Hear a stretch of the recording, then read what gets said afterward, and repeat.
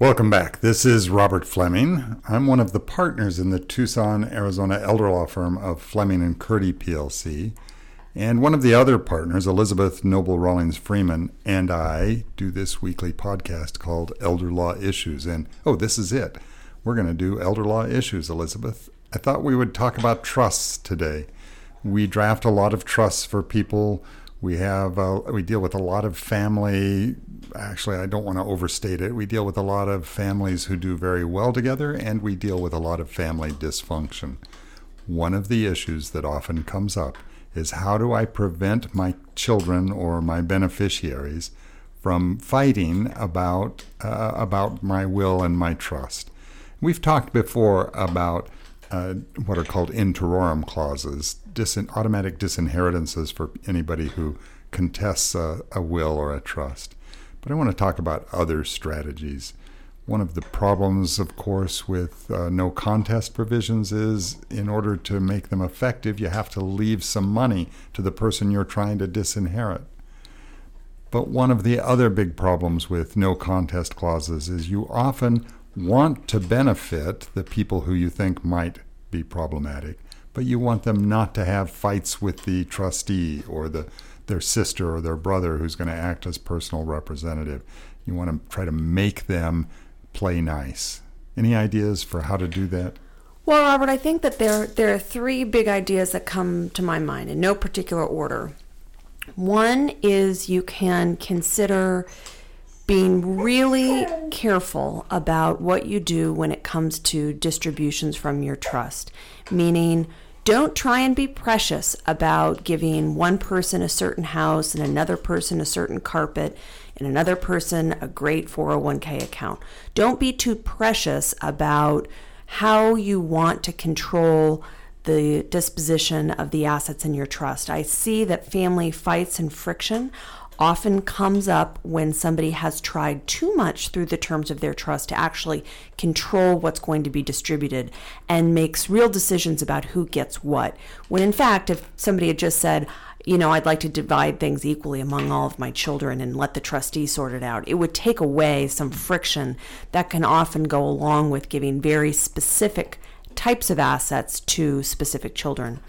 The other two things are, first of all, being thoughtful about how disputes may be resolved. Is it possible to include a provision around alternative dispute resolution, ADR provision, that would say if beneficiaries of the trust are going to contest the terms of the trust or have a dispute, that the trustee may seek out essentially an independent party to resolve the dispute rather than going into court. Well, sometimes that can seem kind of scary to beneficiaries and scare them out of having an argument. But I would say the third and maybe most effective would be thinking about having an independent fiduciary who would be a private, either an individual who has expertise in that area. You could have a fiduciary practice like Fleming and Curdy. Sometimes people look for larger corporate fiduciaries that might be big banks. But believe it or not, we oftentimes see that friction is reduced once you have an independent party who is managing a trust and in charge of distributing things. In fact, actually, the disgruntled beneficiaries can all agree on one thing. It's that they're pissed off at the independent trustee. And it's sometimes better the devil you know than the devil you don't. Well, one of the things that you've heard me say this before, Elizabeth, but we often say, I think you use the line as well, that we at Fleming and Curdy, when we act as fiduciary, we often bring families together because they can all agree that they don't like us. And that's not because we do a bad job. It's because we're doing a good job. It's because we're taking the heat off of the child who would have gotten that negative feedback if they had acted as fiduciary. I want to talk a little bit about your first point because I think this is really something important to people who are planning. We see clients so often who think, my daughter doesn't have a house of her own, so she should have my house. And sometimes that works out, but I think our experience, I know mine is, and I suspect yours is the same, Elizabeth, that children who are left houses very seldom end up living in those houses. The house is a good house for the parent, They may have lived in it a long time. They may have a lot of attachment to it, but it may be too much house or in the wrong place or need too much repair for the child. And so leaving a house to the child so that they can live there just almost never works out. Is that your experience? Robert, you know what? That is a great observation. It seldom works out the way that somebody intended it to. Let's put it that way. Yeah.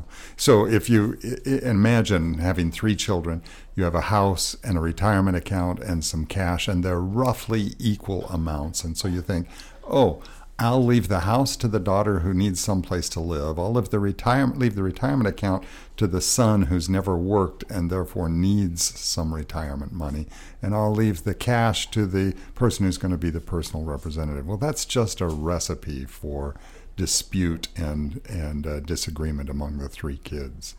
So how do you do it? Otherwise, we could talk about the alternative dispute resolution. We could talk about somebody independent.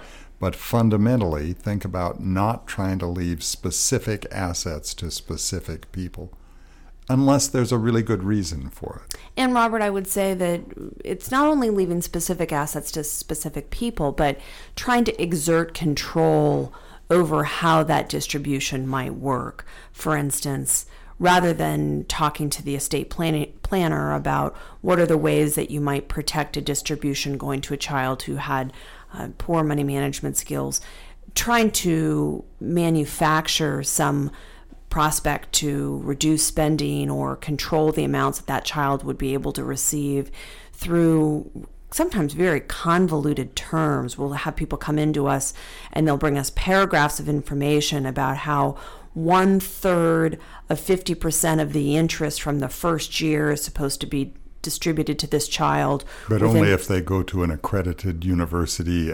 Right, within 5.5 months after somebody's death. But it's important at that point in time that the child be able to show that she can manage money. I mean, it's stuff like that. So it's not only the particular object, account, asset, but it is the control over how the person wants that to be distributed. Yeah, absolutely. So if you tell us that and see that we're looking a little bit blankly at the page, it's because we're trying to think of how to write that down because it's such a convoluted idea. If that's what you really want and you are really set on it, we will do it, but we'll try to encourage you to just give the trustee some more discretion because the trustee is standing in for you. So imagine what you would do if the daughter that you were trying to encourage to do all these things did 75% of them, or did one of them a little differently than you really imagined. Would you say, oh, that's pretty close? Well, you ought to be able to leave the trustee the discretion to say, well, that's pretty close as well. I really like your alternative dispute resolution idea. That's a phrase that lawyers say a lot, and I don't think non-lawyers ever hear or say. But requiring that disputes be mediated or arbitrated, and there's a difference between mediation and arbitration, of course. Mediator is trying to get everybody to come together. An arbitrator is deciding without going to court. But either or both can work in wills and trusts as a way to reduce conflict. And most importantly, as you intimate, just the existence of a mechanism can discourage the family from having the dispute in the first place. Because so often people will say, well, yeah, I just don't want to go into court. That's expensive. Well, I'll tell you, it may not be as expensive as it might be to go to court, to go through the process of working with an arbitrator. But there is a whole different level for some people of risk and for others of lack of control. Actually, when you go to have one person make a decision about how a dispute will be resolved. I mean, it can be a great solution. It can, kind of scare the fight out of people. Absolutely. And your last suggestion, don't forget, there are people, including Fleming and Curdy, people and organizations who act as fiduciary, and that can be a way to reduce friction in the family. It can focus everybody on what they want to have happen rather than on whether they have been burdened with the task of managing your estate or dissed by not being named. It gets your children out of the mom always liked you best loop and allows the management to happen professionally. We're not the right answer for everybody, but some independent fiduciary is often the right answer. And yes, there's a charge for it, but it's often money well spent. And not having the professional fiduciary may ultimately be more expensive in a lot of cases.